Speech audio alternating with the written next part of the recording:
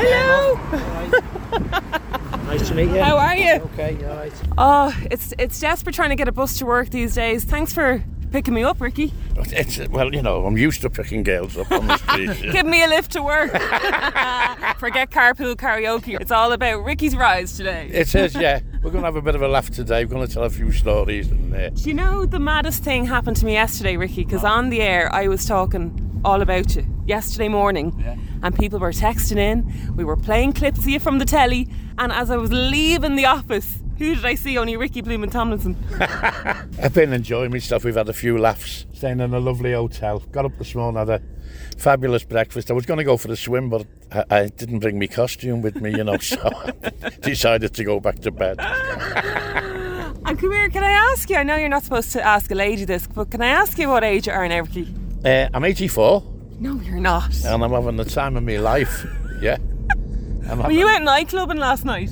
Well, I don't want to say too much about it, because I don't want it all over the Irish Times, because, it's confidential, isn't it? Can you go anywhere without being recognised? No. And I think it's great because people only want to say hello. We had our breakfast this morning, and the girl who was serving us our breakfast was absolutely lovely. I said, well, look, I always have photographs with me and caricatures. I'll leave a few for your kids. And she was made up. And it's nothing, is it? It's just a couple of photographs and a couple of caricatures. Yeah. And even if people weren't sure, you might just look like Ricky. As soon as you start speaking, that's it, isn't it? Now, what I normally do is I normally wear a pair of glasses because, without my glasses, people think it's George Clooney. Yeah, and, I can see the resemblance. I'm sick and tired of people saying hello, George. and so, once I put my Jim Royals on, do you know who I am? That's what we were talking about in the show, how you just completely embodied that character. Well, listen, sitting on your backside for how many years and getting paid for it? Since the day I was born. Since the day I was born. And I don't want it to change. But I have to go to the hospital every now and again and give blood, because years ago I had a 4-way bypass. And I went to the hospital and everyone had COVID masks on and I didn't have one. And I said to the receptionist, can I have one of your COVID masks? And she said, there you go. She said, I'm glad you're looking after your health. I said, no. I said, I want to wear this. I said, because the waiting room is full. And if I haven't got my face covered, they think it's George Clooney. And I left it at that, you see. So I'm sitting in the waiting room and then it came over the tannoy. Billy Burns, cubicle number 1. Sarah Smith, cubicle number 2. George Clooney, cubicle number 4. And I had to get up in front of about 50 people and walk through, and you could, scout at him saying, George Clooney, don't you mean Mickey Rooney? It backfired, but it was great. Oh, brilliant. How does it feel being driven around by a Man United supporter? Well, I tell you what, I'm gonna say something because listen, I know he's a Man United supporter, so I'm gonna get him a drink after. I'm gonna get him a tin of 7-Up. Yeah. Because when they came to Anfield a few weeks ago, we beat them 7-0, and we've got a video. Me and Ace have paid for a little video for him. It's called 7 Brides for 7 Brothers. Will we have a sing song just to wind him up? You'll never walk alone. Yeah, we can do that. Let's do it. Okay. Ace will do that. When you walk through a storm, hold your head up high, and don't be afraid of the dark. At the end of the storm, there's a golden sky and the sweet silver song of the lark.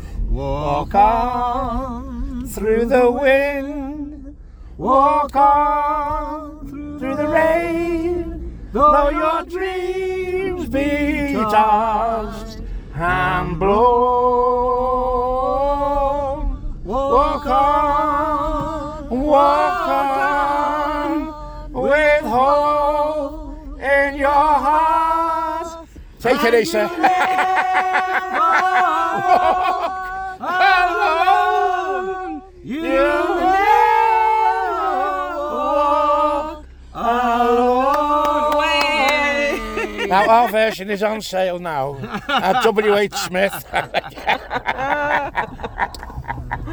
Oh, you're a gas man. Tell me about what you're coming to Ireland to do. We do this little musical which Asa has written. He's written the play and the music and a couple of his own songs, obviously with some classical, favourite Irish songs. And it's great.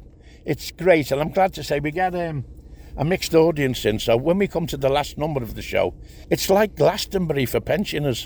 It's wonderful. It is. It's like Glastonbury for pensioners. And they throw their underwear on the stage. And I got 7 bin bags of underwear. I've given it to every charity shop in Liverpool. Honestly. So Spanksville, we call it. Spanksville! We're hoping to do the same here. Thrown everywhere. Oh, Ricky, you're an absolute tonic. I'm taking it. You're not going to be retiring anytime soon at the age of 84. I want to, but my wife won't let me. No, she said the grandkids, and my great grandson still want too much off me before I snuff it. So I just keep going. Yeah. Listen, I love every day, honestly. Yeah. I love every day, and I've got loads of good mates. I enjoy myself. And as I say, everyone in Liverpool knows me. Yeah. And if I don't hear my catchphrase like 250 times a day, I think people can't see me. Yeah. Do you still I'm assuming you still keep in touch with Sue, do you, Sue Johnson? She played your missus twice, in Brookside and in the Royal Family. I'm going to tell you something now. Me and Sue Johnson have just done a programme called DNA, where they take me right back to the 17th century and here right back to the 18th century, and you will not believe where we end up. Honestly, that's all I can tell you. I won't even tell my wife. It's amazing where we end up after that journey, honestly. There'll never be another royal family like a Christmas comeback rant. No, but what we've done, I think this one will be out before Christmas. We sat for an hour. There was me, Barbara, Dave. Are you having that, David? Can you say Barbara the way you say Barbara? Come on, Barb. Come on, Barbara. Bloody hell, Barb. Bloody hell.